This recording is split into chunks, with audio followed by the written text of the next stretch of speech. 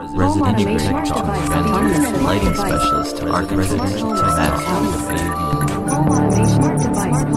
house. Welcome to Residential Tech Talks. I'm Jeremy Glowacki, Executive Editor of Residential Tech Today. On this week's podcast, Blake Requeta joins us from Santa Monica, California, where he is Chairman and CEO of Sonnen, the global energy storage company. Sonnen was founded in 2010 in a small town in southern Germany, its founders driven by the desire to create a clean and affordable energy future for everyone through their Sonnen battery.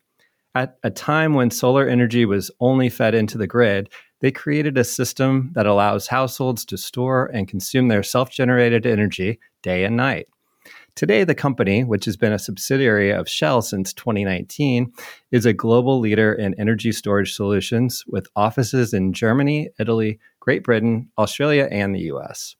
Our guest today, whose career includes stints at Lutron and Tesla, joined Sonnen 6 years ago as VP of Sales, quickly moving up the ranks to Senior Vice President and now Chairman and CEO.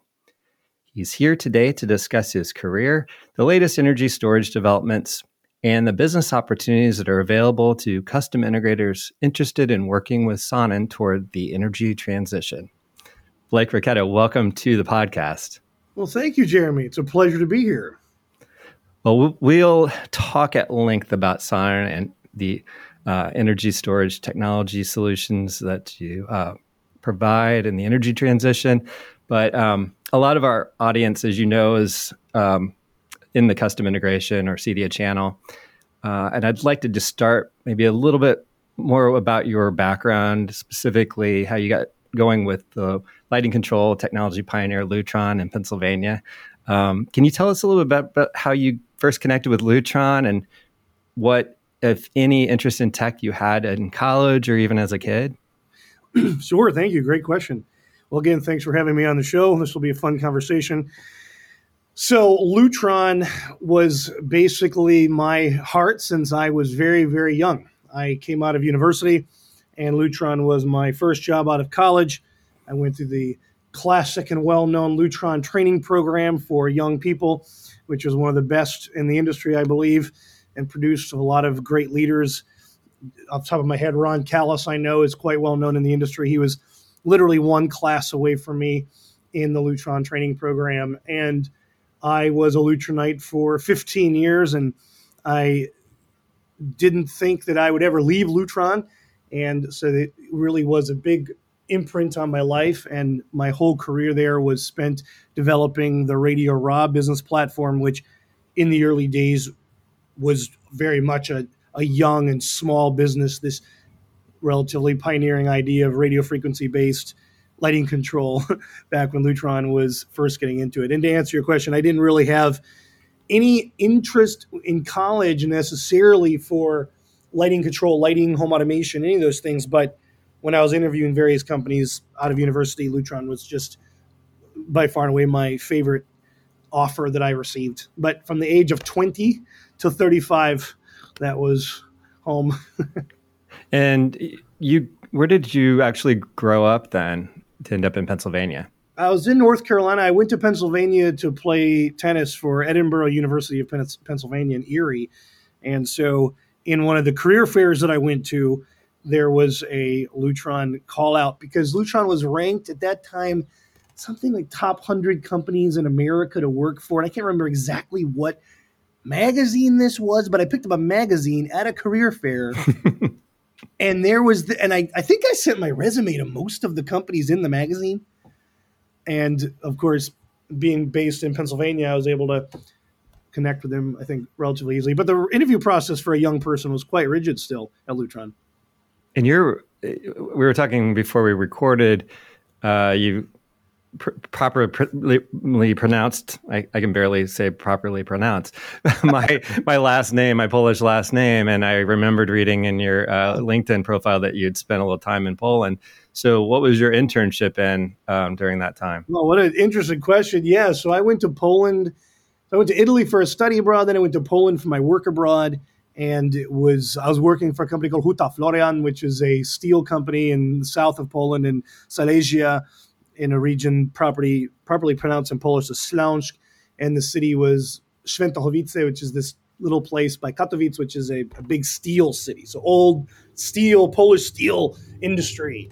And my job was as an intern, right, to effectively do whatever I could to add value. But I was also trying to, back then it was still early days. So I was trying to teach the American system of business and the market economy system. So I wrote a little manual for them called Amerykański System Prowadzenia Firmy, I think. So it's like basically like American business, I think, structures. And anyway, it was a wonderful experience, and it definitely put an imprint on me. Well, it sounds like it, and you got a chance to work on your languages, which is really cool.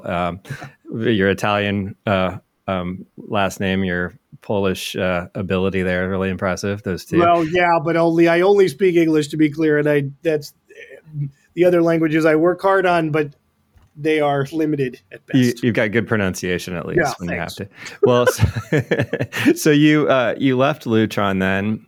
Jumping back into the career here in 2016 or so, and you went to Tesla. So that's a pretty progressive move to do Powerwall sales for them. What was that? You never thought you'd leave Lutron. So what brought you to Tesla? Yeah, I really didn't. In fact, I, in so many ways, had already planned, and some of the great leaders there, my mentors, Michael Smith, David Weinstein, Mike Pacina, these kind of guys. Well, I was planning on where my office in CB3, Coopersburg 3, which is the building where these offices are, where I would be when I moved back to Pennsylvania. Like, I really was Lutronite for life. And Lutron's a special company. It's a great company. It's incredibly unique company. And so I thought this is really home.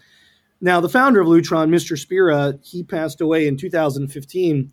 And even though I didn't have tons of direct interaction with Mr. Spira, but every time I did interact with him, it was really special to me.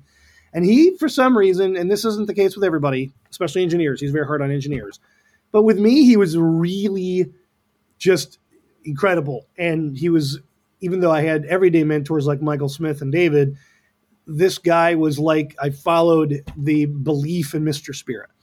And I couldn't actually imagine leaving the company if he was still around. When he passed away, something was happening already in my career, which most people at Lutron, of course, didn't know, which was that the president of Bang & Olufsen North America, Bang & Olufsen, if you may know, is high-end speakers and TVs and whatnot from Denmark. And they were a customer of Lutron's, and they were my customer at Lutron. And the president was a really passionate guy. Now, come to find out that Elon really loves their products and loves their speakers and TVs, and actually had an idea of making their stores, Tesla stores, a little bit more like a Bang & Olufsen store. This was kind of an idea concept. Anyway, long story long, the president of Bang & Olufsen North America was recruited to run Tesla's sales operations. And so he was basically going to be running all the Tesla stores around the world and trying to spruce them up a little bit and make them a little bit more, let's call it, I don't know, sexy. And this is not like, this story has got a lot of ins and outs to it, but this is my take. So when I found out that I had, well, back up. Basically, this guy, this president of Bang & Olufsen, and I remained friends even when he went to Tesla. And I knew, some part of me knew that I wanted to make a bigger difference, and not that Lutron's work is not extremely beneficial to the world. It is. But I thought, I really want to make an impact. And I've always been very passionate about clean energy and about fighting climate change. And people at Lutron knew that. I bought an electric car in 2011 when nobody had electric cars and this sorts of thing. And even when I got my 15-year service award at Lutron, Michael Smith may or may not remember, but he mentioned that in the speech about me being this kind of environmentally focused guy. So I think I knew that I was probably going to have to leave Lutron at some point and to do something that I perceived was bigger in the impact long term. And when this guy who was president of Bang & Olufsen, who went to Tesla, Zion Nielsen, he effectively opened up the door. And when Tesla launched Powerwall as a concept, and it gives us actually early 2015, late 2014, maybe it was 2015, when the concept was introduced, when Elon went on stage, it was just an idea and it was an empty box. And fast forward, Tesla wanted a more let's call it smart home feel to Powerwall. It was going to be the nucleus of the home. And so Zian, who was from Bang & Olufsen, he could have done this, but he was already running the stores, and he had all the stores worldwide. So it wasn't his thing to try to figure out this crazy new category called energy storage and make a home automation-esque battery in your house. So he said, of course, Blake, you should come do this.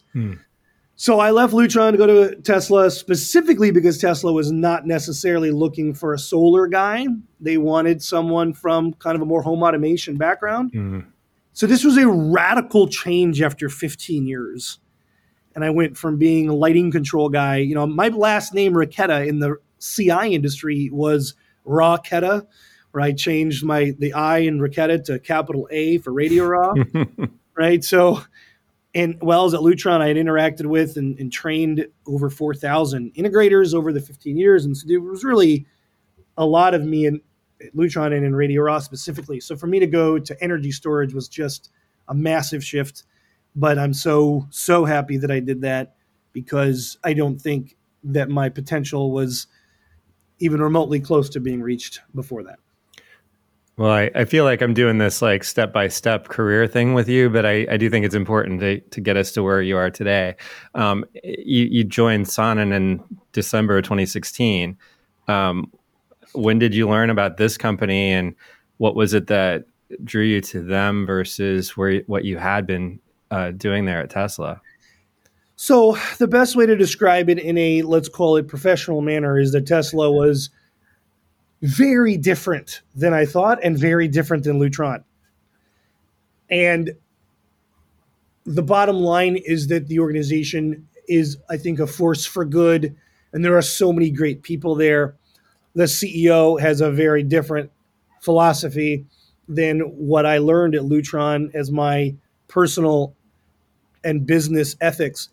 And it was very difficult for me to survive there. I didn't necessarily fit, and I knew that the work was good work and I could work really hard.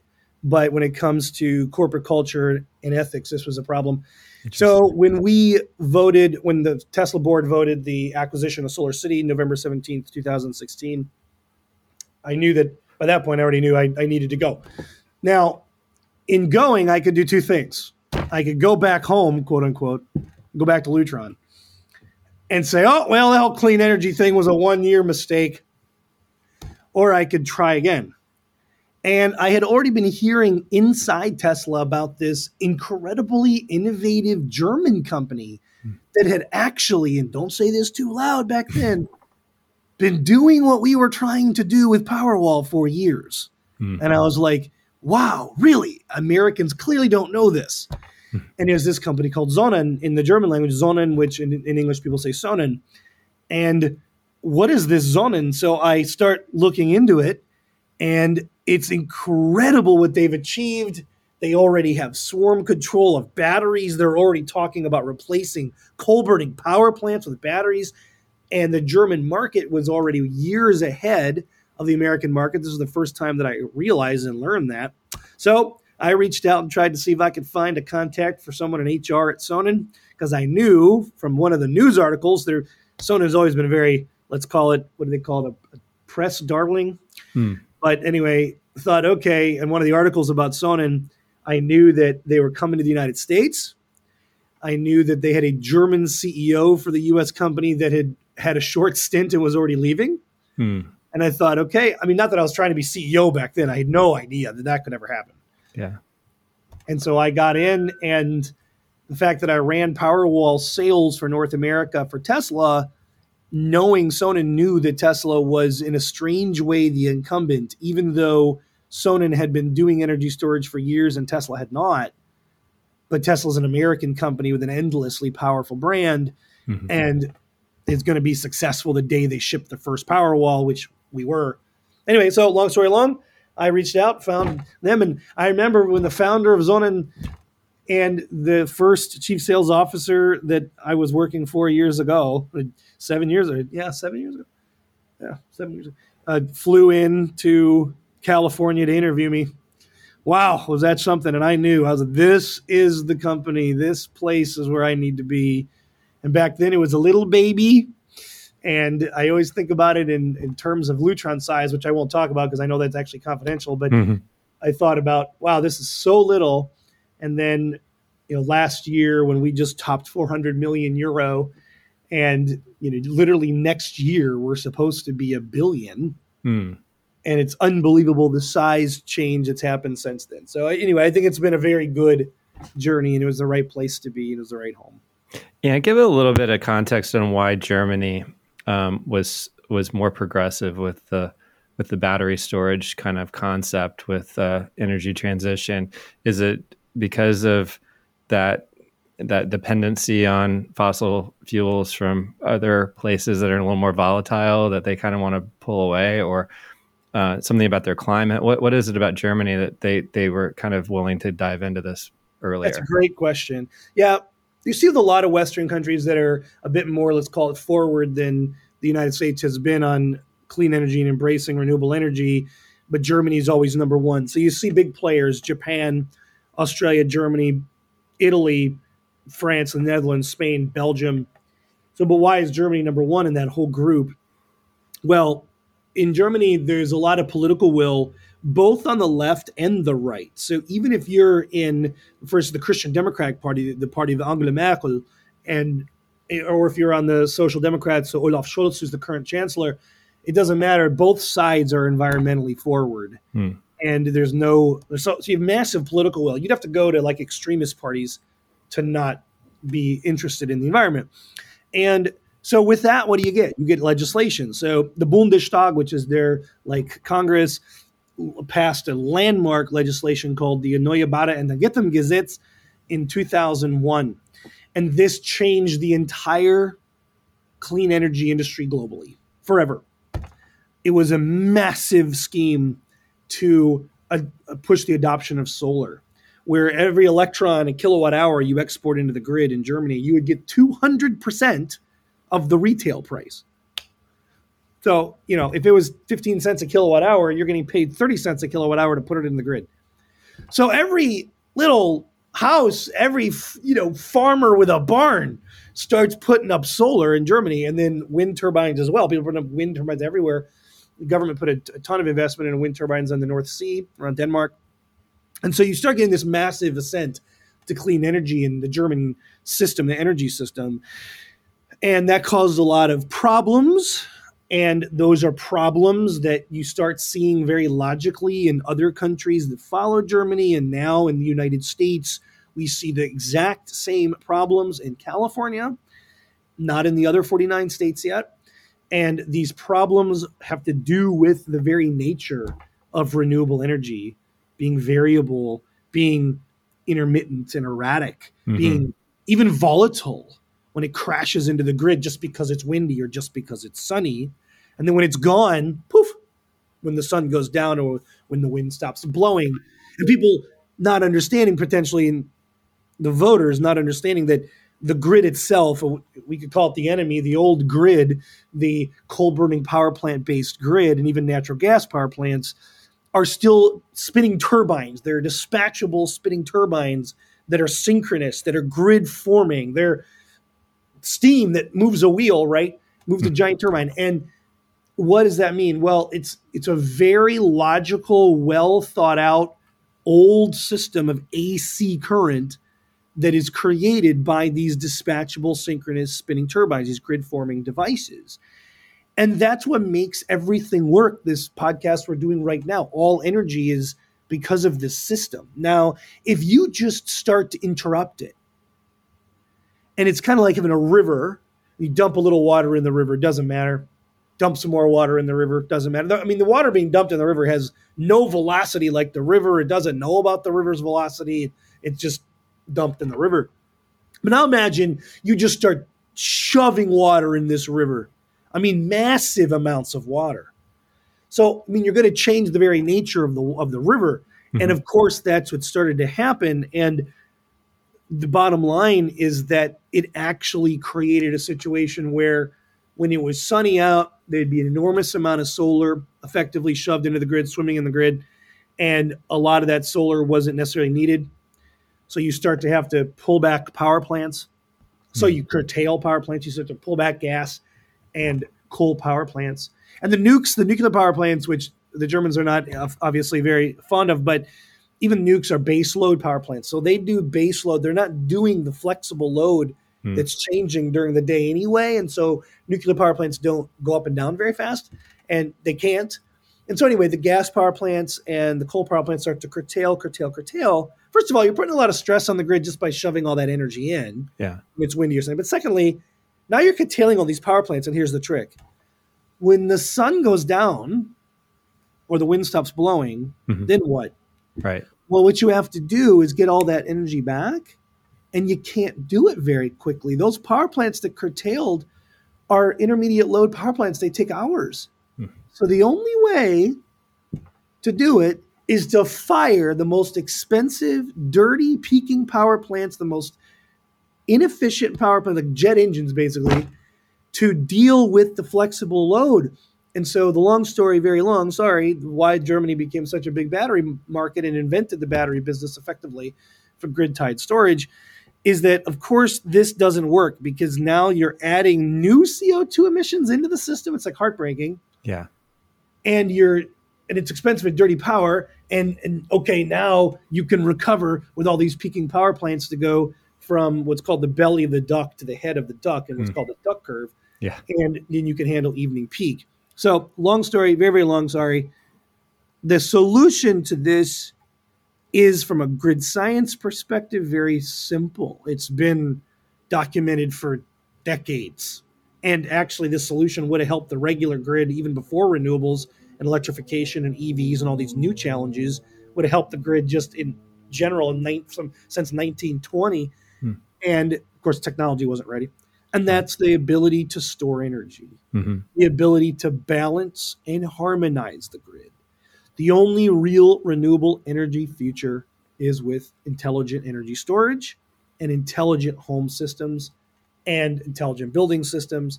So the Germans adopted this very quickly and became the world leader in it. And Sonnen became one of the first pioneers of selling a battery that connects to the grid, that takes your solar, stores your solar, lets you use it later instead of shoving it in the grid, and actually helps you use it for not just your own home, but for the grid as a whole, and actually allows you to get rid of coal-burning power plants. So the German energy system topped 30% renewables, and that's when the cost of electricity and the grid instability became a problem.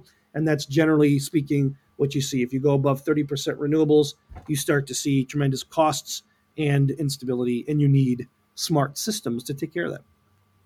Well, did the addition of storage eventually then sort of stabilize the way Germany works? Just to stick with them for a minute before we shift into current day in the US. My answers will be shorter now. I had to give you that foundation. No, that's very good. I say to all my guests, I love when people talk because it's less time than I need to be the one speaking.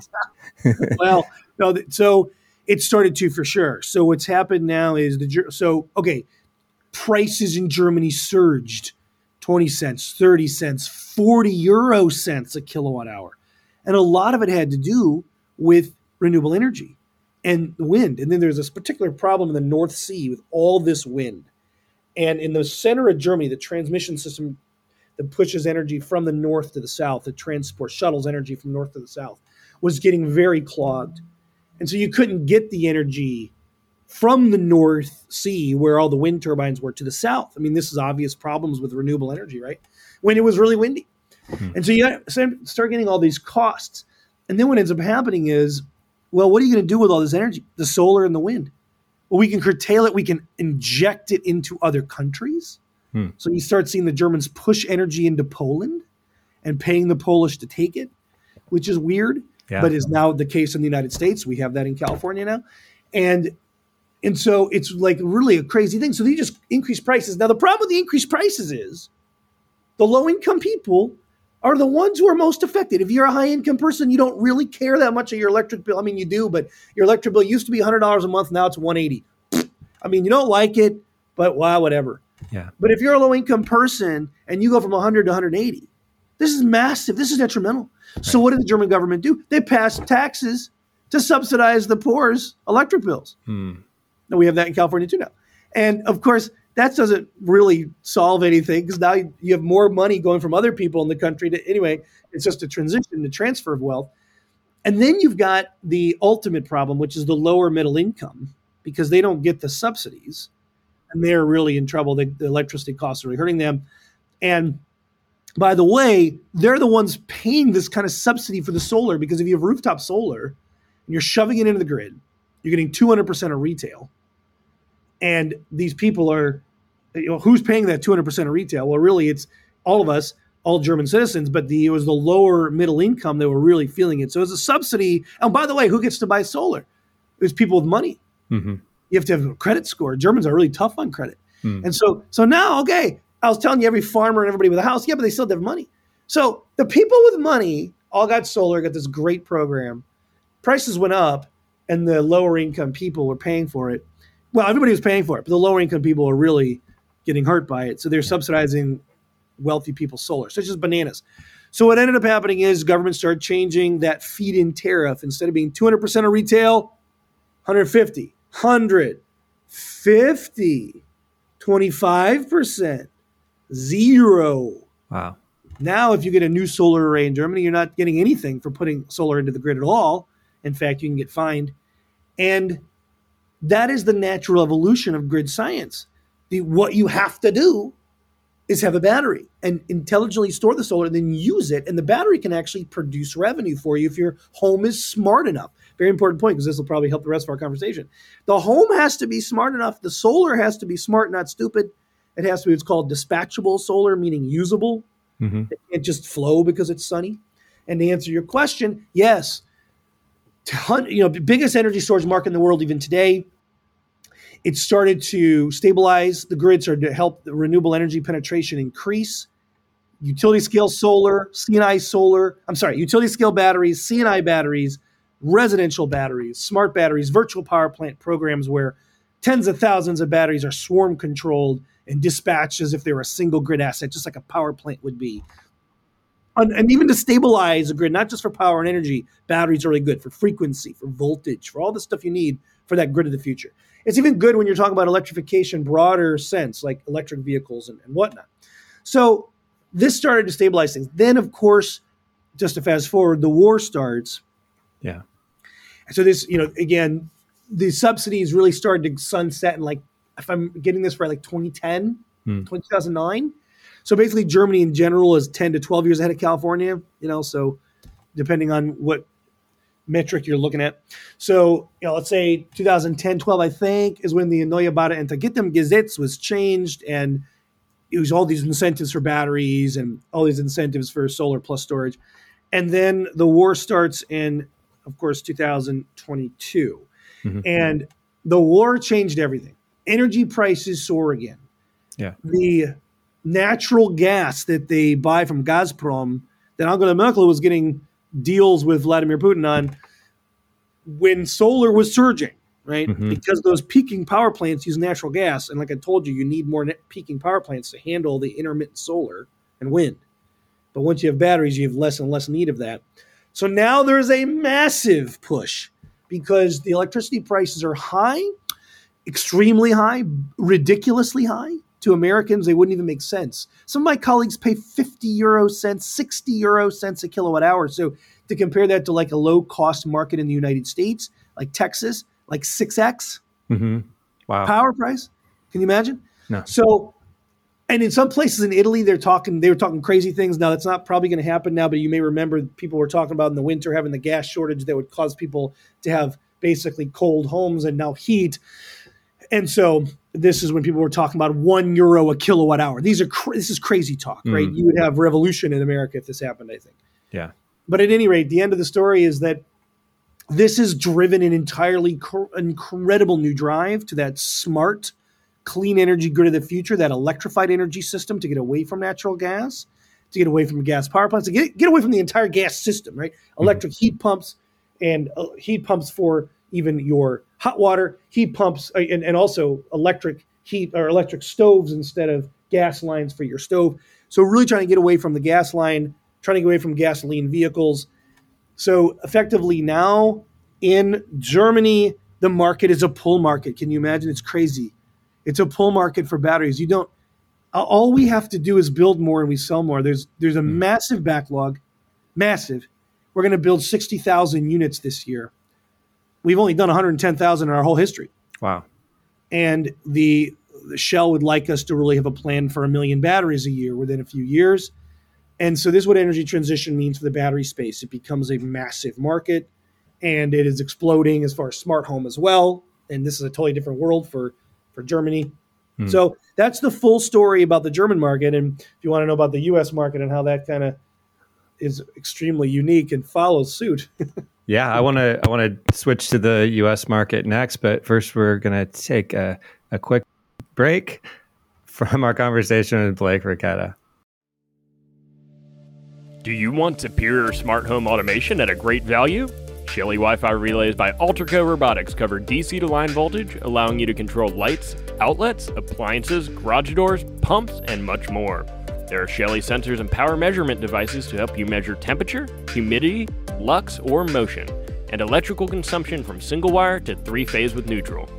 You can use Shelly with a licensed driver for Control4, Elon, or other premium systems, as well as your customer's existing hub, voice assistant, or any platform that accepts REST, MQTT, or CoAP. Shelly can make IoT very easy. Available now at Blackwire, City Electric Supply, and Worthington, or at shellyusa.com. Welcome back. I'm talking with Sonnen Chairman and CEO Blake Ricchetta. So let's switch. We had covered the German background and how far ahead they are from the U.S., but you're focused on the U.S. And early on in your time with Sonnen, there was a big success for the company with the Mandalay Homes project in Prescott Valley, Arizona. Can you talk about what that meant for Sonnen and what it meant for sort of a proof of concept of what could happen in the U.S. market?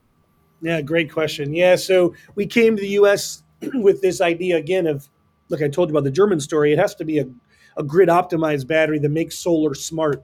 It's not just backup power. In this country, Powerwall was just being positioned as backup power and maybe somehow it was going to help fight climate change, but through a daily cycle. And it was very vague. And in the United States, it was, in 2016, very vague exactly how energy storage was going to play a role, even though everybody knew energy storage was the future. But how do you do that practically speaking? So we did not come in with some illusion that we were going to compete on backup power with Tesla. And we knew the Generac, which is a massive American gas generator backup company, was going to get into batteries. And so, look, backup power is like, okay, it's really important. Resiliency is important, but this is not our thing. I mean, we're trying to actually fight climate change. Right. So to support your point, literally there was this conference, this tech home builder conference that I always enjoyed when I was at Lutron. Mm-hmm. And when I was at Tesla, I thought, you know what? I'll take Tesla to tech home builder because I really would like to do some master plan communities. And we've been talking to Lennar. And so I thought, this is a good idea.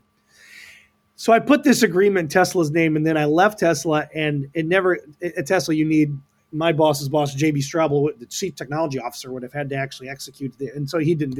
And the point is, Tesla's agreement didn't go through. And when I changed over to Sonnen, I wasn't even an employee yet. And I asked our future director of marketing at Sonnen in the US, hey, could you get us into this show, Tech Home Builder? And she's like, okay, whatever you say.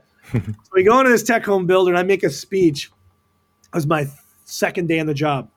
First day on the job, I go up Northern California to, actually there was a debate with Tesla, which is hilarious. It's weird. It's just freaky, your first day on the job. And then the second day on the job, I went to Tech Home Builder and I made a speech. And in the front, there was this gentleman named Jeff Farrell. And he was the chief technology officer of this incredible little production home builder. I say little in production, right? So not a custom home builder, production home builder. They do typically 200-300 houses a year in northern Arizona called Mandalay Homes. And he comes to me after the presentation in so many words, as I'm paraphrasing, this is what we've been waiting for. We need to talk. So he was very forward thinking. He was already getting awards from the United States Department of Energy. They already were being recognized by very senior level people in the DOE, Sam Rashkin, of course, being one of the most famous ones.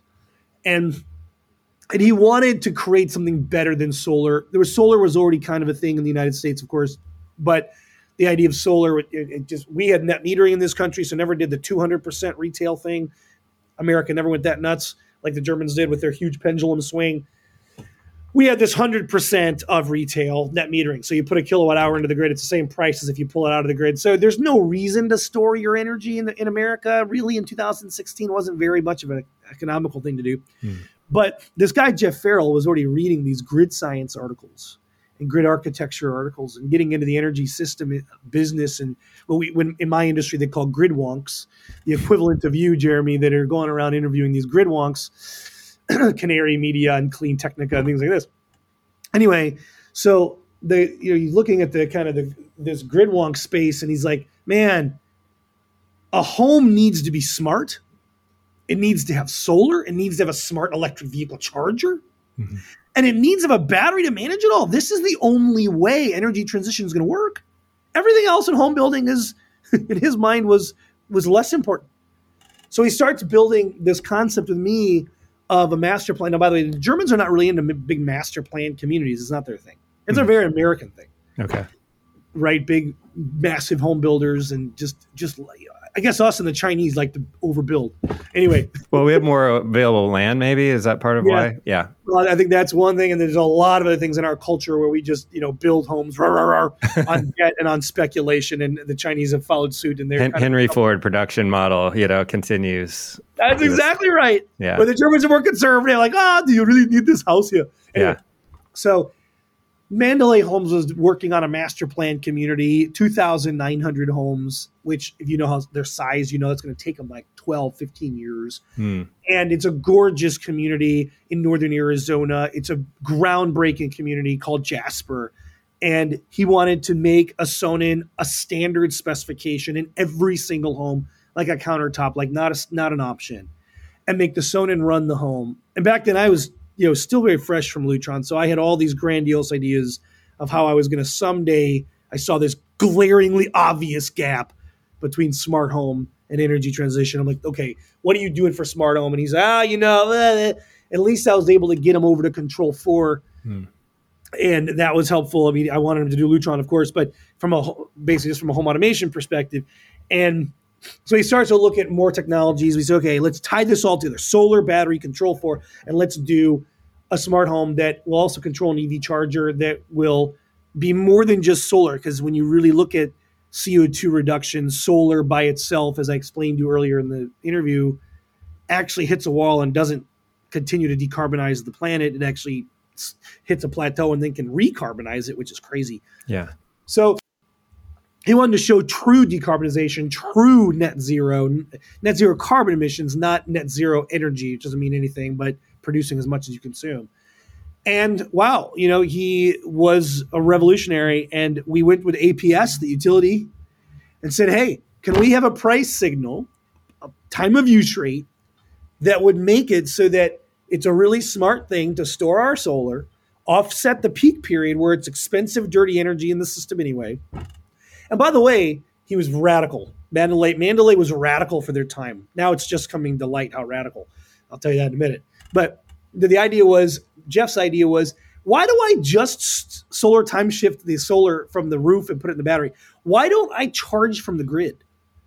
Because at 2:00 in the morning, there's all this excess generation in the grid that just flows and no load, and it's cheap and clean nuclear power. Like, why wouldn't I also charge from the grid and time shift that against peak periods where it's congested, dirty energy, and that'll make the grid more efficient and decarbonize it? And by the way, this is Arizona. People have all this solar shoved in the grid. Duck curve, remember the duck curve? There's all this extra solar. Why don't he called it solar harvesting, which I can't believe this term was never used in Europe yet. So why don't I swarm charge all the batteries in the Jasper community from the grid when the utility says there's excess solar in the grid? Okay. Because remember, I told you otherwise you have to curtail the solar, you have to push it to another market, or you have to curtail power plants. Yeah. And energy prices in the wholesale market go negative when that happens. Mm-hmm. So and there's examples of that in Germany, both wind and solar, where there's too much wind, and what are you going to do with this? You push it to Poland, or too much solar, and what are you going to do with it? It's 2:00 in the morning, or it's 2 PM. Right. So anyway, in America, we have that now in California. So long story long, what ended up happening was we got this amazing price. Back then, we were kind of stupid. I was still kind of a Lutron guy. What did I know? I mean, I was 1 year at Tesla. Yeah. And I didn't know. I was not an energy systems expert in any way. I was like, okay, this sounds good. We didn't know that we had stumbled on a first of its kind in the country by far, where the batteries charge from the grid during certain hours that the price signal said, hey, charge from the grid. It's going to be really, really cheap because there's all this extra solar. So please take it. And then you could charge in the middle of the night from the grid as well, from the nuclear power, for instance, and you offset your peak periods. And by the way, there's this thing called demand charges in the energy industry, which it's not the kilowatt hour, it's a kilowatt. So if you have a surge of power, the utility basically pegs your surge of power for a second and says, look, you use this much power for a second. Guess what, buddy? You're going to pay this big fee for the month because you're using such a large, it's about the capacity of the wires in the energy system. It's not about the kilowatt hour. It's the capacity, the space in the wire. So that's called demand charge. If you look on your electric bill, most residential bills don't have demand charges in this country, but in commercial buildings, they all do. Okay. So you've got demand charges for the kilowatt, and then you've got your price per kilowatt hour. So we asked APS, the utility, to make it so we could also get rid of the demand charges because they were already putting demand charges in Arizona for residential applications. So he said, look, make it so if we don't go above a certain kilowatt surge ever, pulling from the grid, there's no demand charges. And then we're going to charge from the grid when it's super cheap, offset peak period, and we're going to take the solar from the grid, and we're going to put that, solar from the roof, put that in the battery, and offset peak period as well. And by the way, this is a very complicated algorithm. Yikes. So Sonnen went forward with Jeff Farrell's advice to write an algorithm to manage all these things. And it's called the optimized time of use algorithm. And to fast forward to today, just for a second, wow, Jeremy, like we just got the patent issued last year, finally from the U.S. Patent Office on the optimized time of use algorithm from Mandalay Holmes. And that puts us in a really special position now in California, which is an exploding market and a massive market. And then let's see, he won I think, 7 awards for these innovations. But it was hard for the Department of Energy even to get their arms around how radical this was. It was kind of this thing ahead of its time. Yeah. So wouldn't you know, it wasn't until last year, or was it 2021? It might have been 2021. We did this in 2016. We did this in 2017. So in 2021, finally, Mandalay got the award for the most grid optimized renewable home in the country. Grid optimized renewable smart home in the country. Okay. I believe is the exact title. I have to look at the exact title.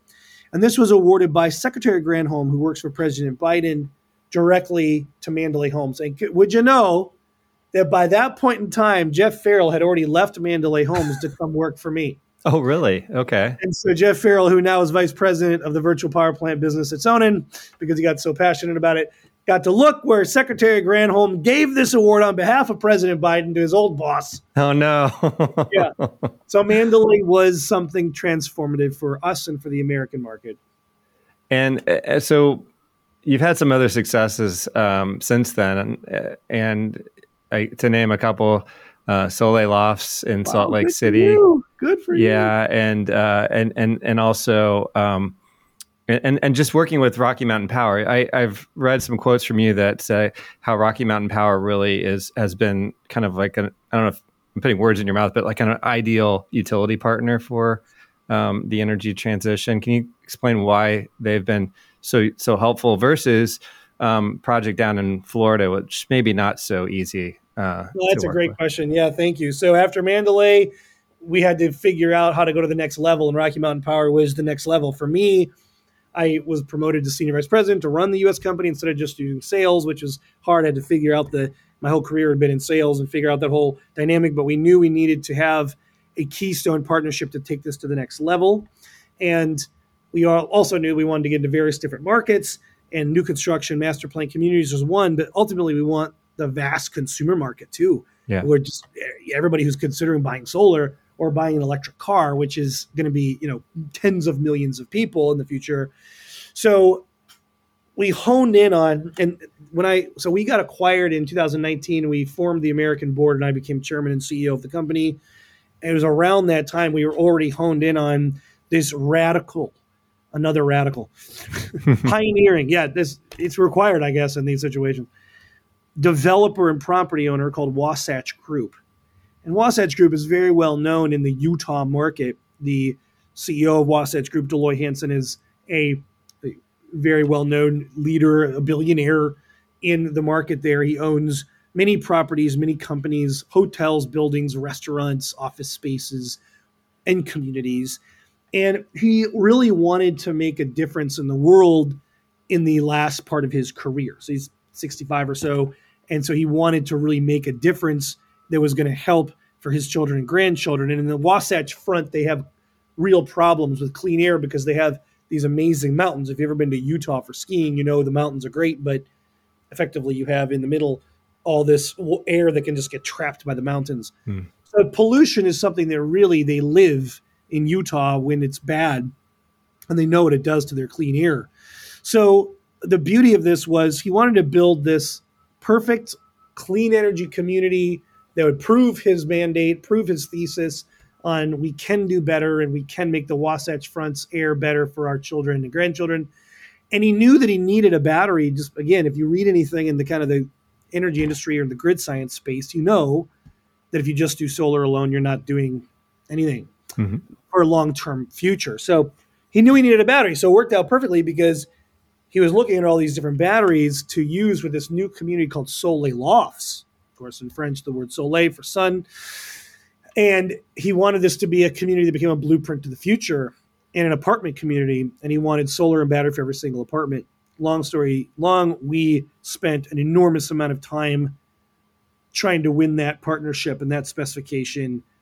And he was flown by Tesla to Tesla headquarters in Palo Alto and Fremont to see in a gigafactory to do this with him. And he went to some other companies as well. And can you believe it? He chose Sonnen. And we did this amazing thing, a standard battery in every single apartment, 600 apartments. But it doesn't stop there. Deloy wanted to make a real blueprint for the future. So you can't just do solar and battery and defect from the grid and say that that's going to be the blueprint for society. So because he's a very influential guy in Utah, he engaged the utility Rocky Mountain Power. And Rocky Mountain Power, very Utah-like, they are conservative, but so practical. So practical. And so they wanted to engage. They wanted to understand the concept here. And they were already really forward-thinking on renewable energy. So they had tons of utility-scale solar and wind, and mostly in the northern parts of their territory around Wyoming and whatnot. So basically, we engaged with Rocky Mountain Power. They helped craft the idea of the distributed battery grid management system for Utah and how they would use our software, much like in Germany, but very American way of doing it, to steer all the batteries at Soleil Lofts. But they did not want to stop at Soleil Lofts. They wanted to make it, because to them, Soleil Lofts is nice, but it's one apartment community when you're talking about gigawatts, okay, not megawatts, and you need a much bigger landscape for Rocky Mountain Power to see it as anything meaningful. So Soleil Lofts became a crowning achievement for us because it was a first in the world clean energy, carbon neutral, totally electric, no gas, utility controlled master plan apartment community. And that was great, but Rocky Mountain Power wanted to move forward past that. So we got all the press and all the industry around the country saying, oh my goodness, what has Sonnen done with this Soleil Lofts? It's so much more. We're doing tons of grid services, way more than Mandalay Homes, dynamically changing the battery state every day with software that the utility controlled. Whereas Arizona, it was just a really cool time of use rate. It's not the utility pushing buttons every day with our software. So not only did Soleil Lofts completely change the space in the United States, but it was expanded to WattSmart. Yeah. So with the WattSmart program, do you have to have the solar ingredient, or can you just store off the grid into the battery? Yeah, it's a wonderful question. It shows that you're really thinking this through too, man, because this is the true potential of the battery. It's like the Swiss Army knife of energy transition, right? When you think about all the things it can do. Yeah. So at first it was, look, do solar and battery. Now Rocky Mountain Power is saying, hey, how about all those existing solar arrays out there? There's 60,000 in Utah that don't have a battery. Could you just go put a battery into this home with the solar to stop the solar disaster and make the solar something usable and smart and awesome for the grid.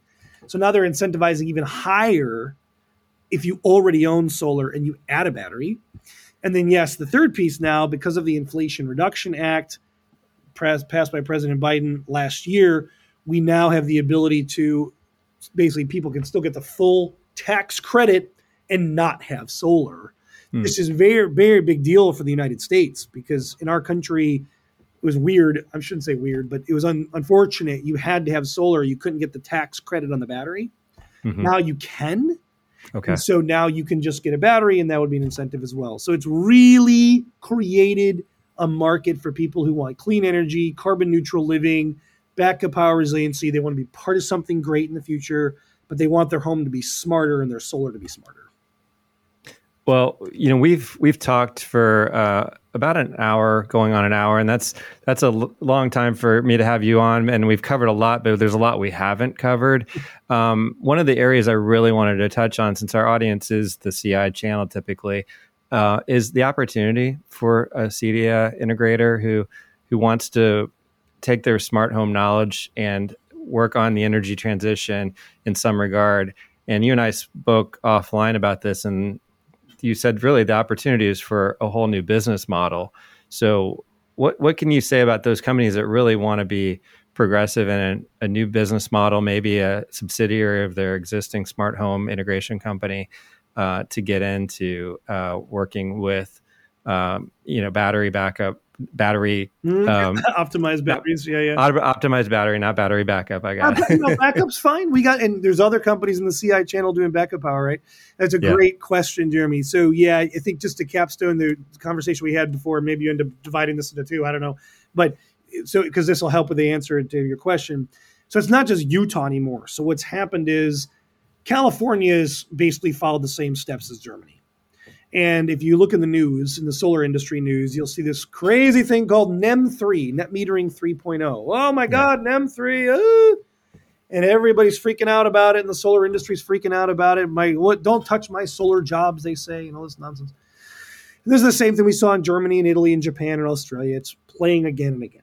The industry is in a situation, and people don't get it, right? Because it's like Americans say funny things like, well, how is it that DeSantis just signed net metering's extension in Florida, and they're a red state, and we're supposed to be the clean energy state in California. We're trying to kill solar.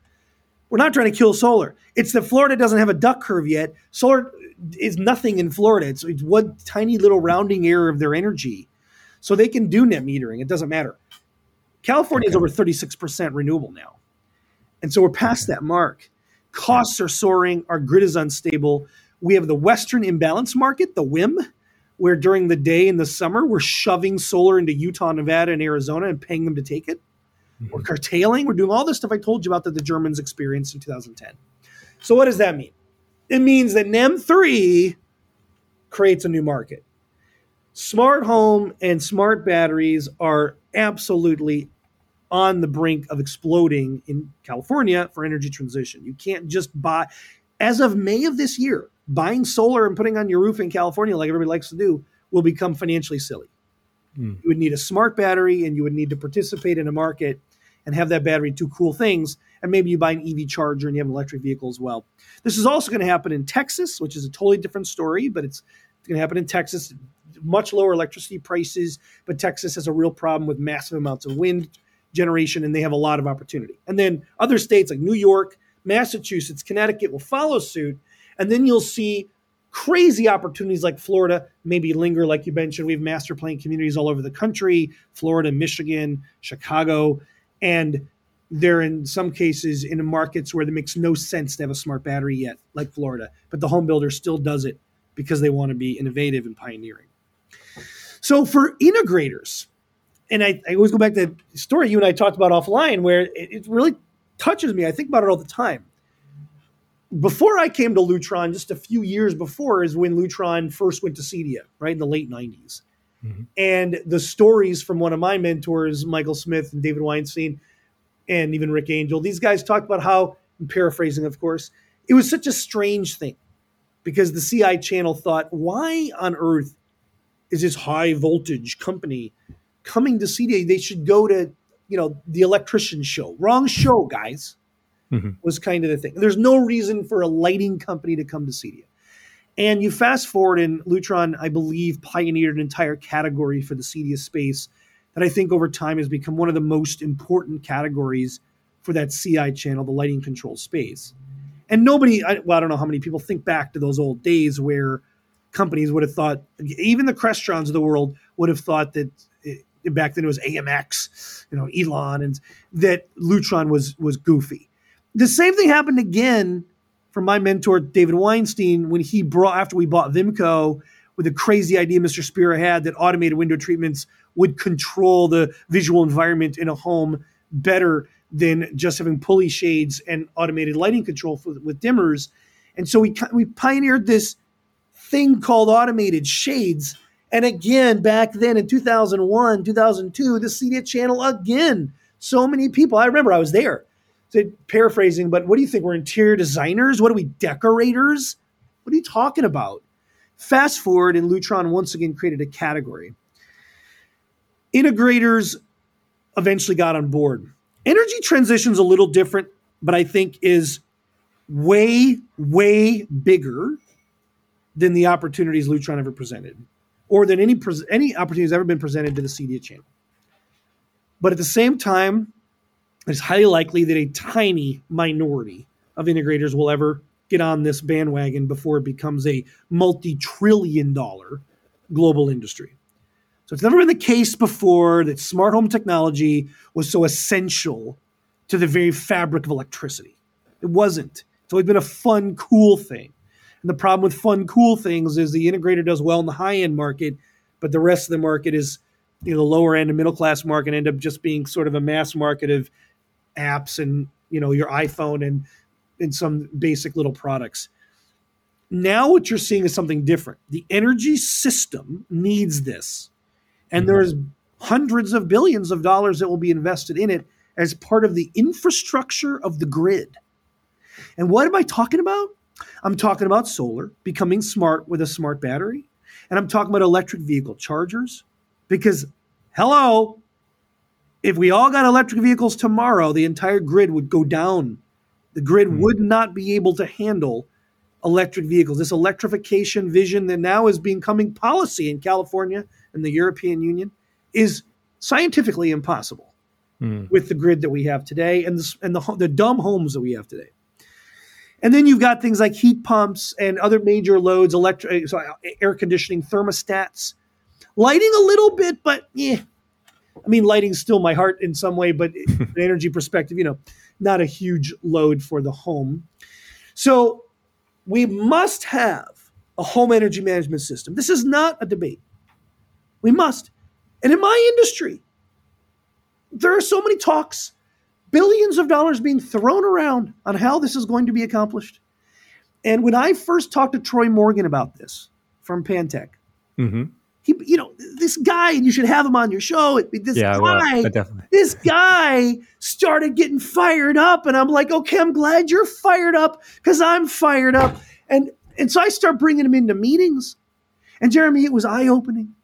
People are like, utility companies, like saying things like, this guy's brilliant. I can't believe this technology already exists. Utility companies that can put billions of dollars into an initiative if they want to. Hundreds of millions at very least. And then he's going into meetings with energy wonks and solar industry people. And he's not trying to say he's an expert in solar. But he's like, look, let me tell you a little bit about Crestron. People say, what's Crestron? Right? And he's like, well, we can do all the things you want to do. You want to measure the electricity to all the loads? Not a problem. You could do that now. Could you actually flex the loads and change the loads based on conditions? I mean, I hate to say it, but in some cases, Troy would walk out of meetings, and I'm paraphrasing, saying, this is not that hard for us to do. And people are acting like it's rocket science.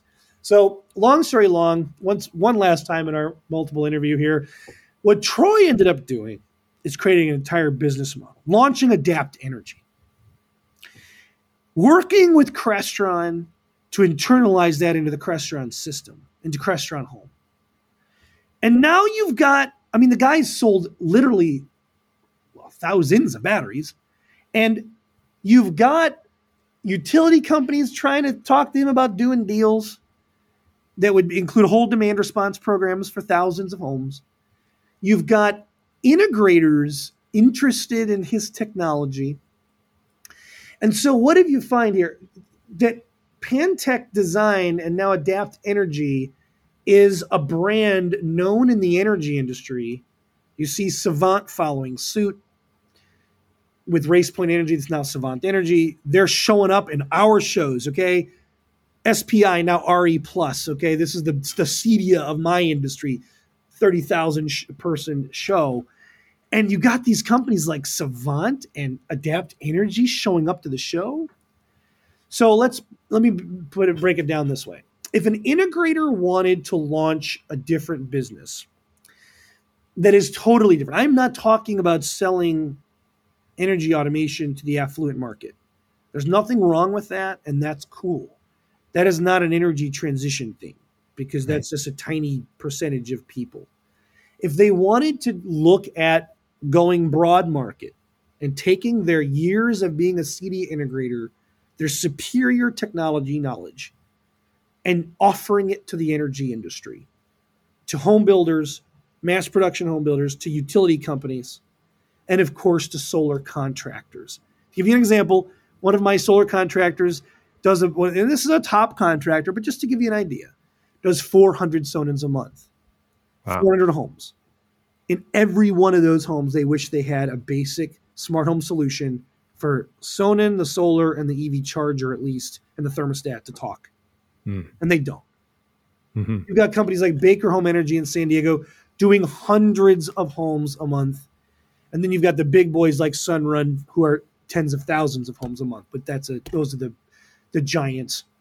Yeah. So could an integrator like Troy, and maybe it's as easy as people understanding that Troy's platform exists. I mean, from what I understand, it's not like a recognized platform in Crestron Home.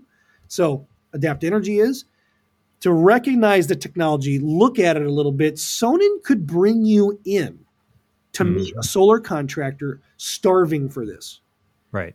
And then a demand response incentive, a utility program. Are you going to be at the table of the utility company and a solar contractor? Is that the weirdest thing you've ever imagined in your life as a CEDIA integrator? Maybe. But Troy did it, and he was fine. And he rested on the laurels of his background. He never claimed to be a solar expert. But I'll give you one last story as an example. When you're talking about solar inverters, okay, this is an inverter. This inverts direct current from the solar panel to usable AC current in the home. Right. But that inverter is pretty darn important. But that inverter is not nearly as smart as it should be. And utilities need that inverter to be smarter and to talk to the battery and to talk to the EV charger and to create some programming to manage all of that. And I would love to give the industry, maybe even just because I have an emotional connection to it, this one last invitation. Look, I was Lutronite for 15 years. They always say you can take the Lutronite out of Lutron, but not Lutron out of the Lutronite. So, okay, I'll always have Lutron in my blood, even though Sonnen is, of course, where I've really, I think, achieved my calling. But we'll open the door to utility companies, to solar contractors, to home builders, production home builders, not custom home builders, who want to build the smart energy home of the future. And if you want to bring your technology and your wherewithal, maybe you just use Adapt Energy, maybe just use Savant. They've got that whole platform. We would bring you into the business relationships, and I would be proud to do it because it's from my heritage. That's amazing. What a great invitation and opportunity for the channel, and such a awesome education on this whole energy transition potential and where it's at, where it's going. Blake, I really appreciate the time. I think we could talk for another hour and cover even more ground, honestly. This is a 2-part interview. We'll see how we break it up, but I do appreciate it and look forward to continuing to keep pace with what's going on with Sonnen and the whole market opportunity. So thanks for your time and insights today. Thank you, Jeremy. Let's make electrons clean and smart, and maybe let's do it with the CI channel. Thanks so much for your time, and I hope to work with you again in the future. It's always such a pleasure, Jeremy. Blake Ricchetta is the chairman and CEO at the global energy storage company Sonnen. You can learn more about his company at sonnenUSA.com. And that wraps up today's show. Special thanks to Pretty Easy Podcast for producing and editing this episode. If you're new to Residential Tech Talks, please subscribe to the weekly podcast on your preferred platform and consider rating or reviewing us on Apple Podcasts or Spotify. Also, check out all the latest residential tech news at the magazine's website, restechtoday.com, where you can subscribe to the print or digital magazine and to our Tuesday and Friday email newsletters. Until next time, please stay safe, stay inspired, and let us know if you have a great story to tell. Let's get charged, Jeremy. Residential Tech Talks, autonomous lighting specialist to Arc Residential Tech. Home automation, smart device, home or smart house.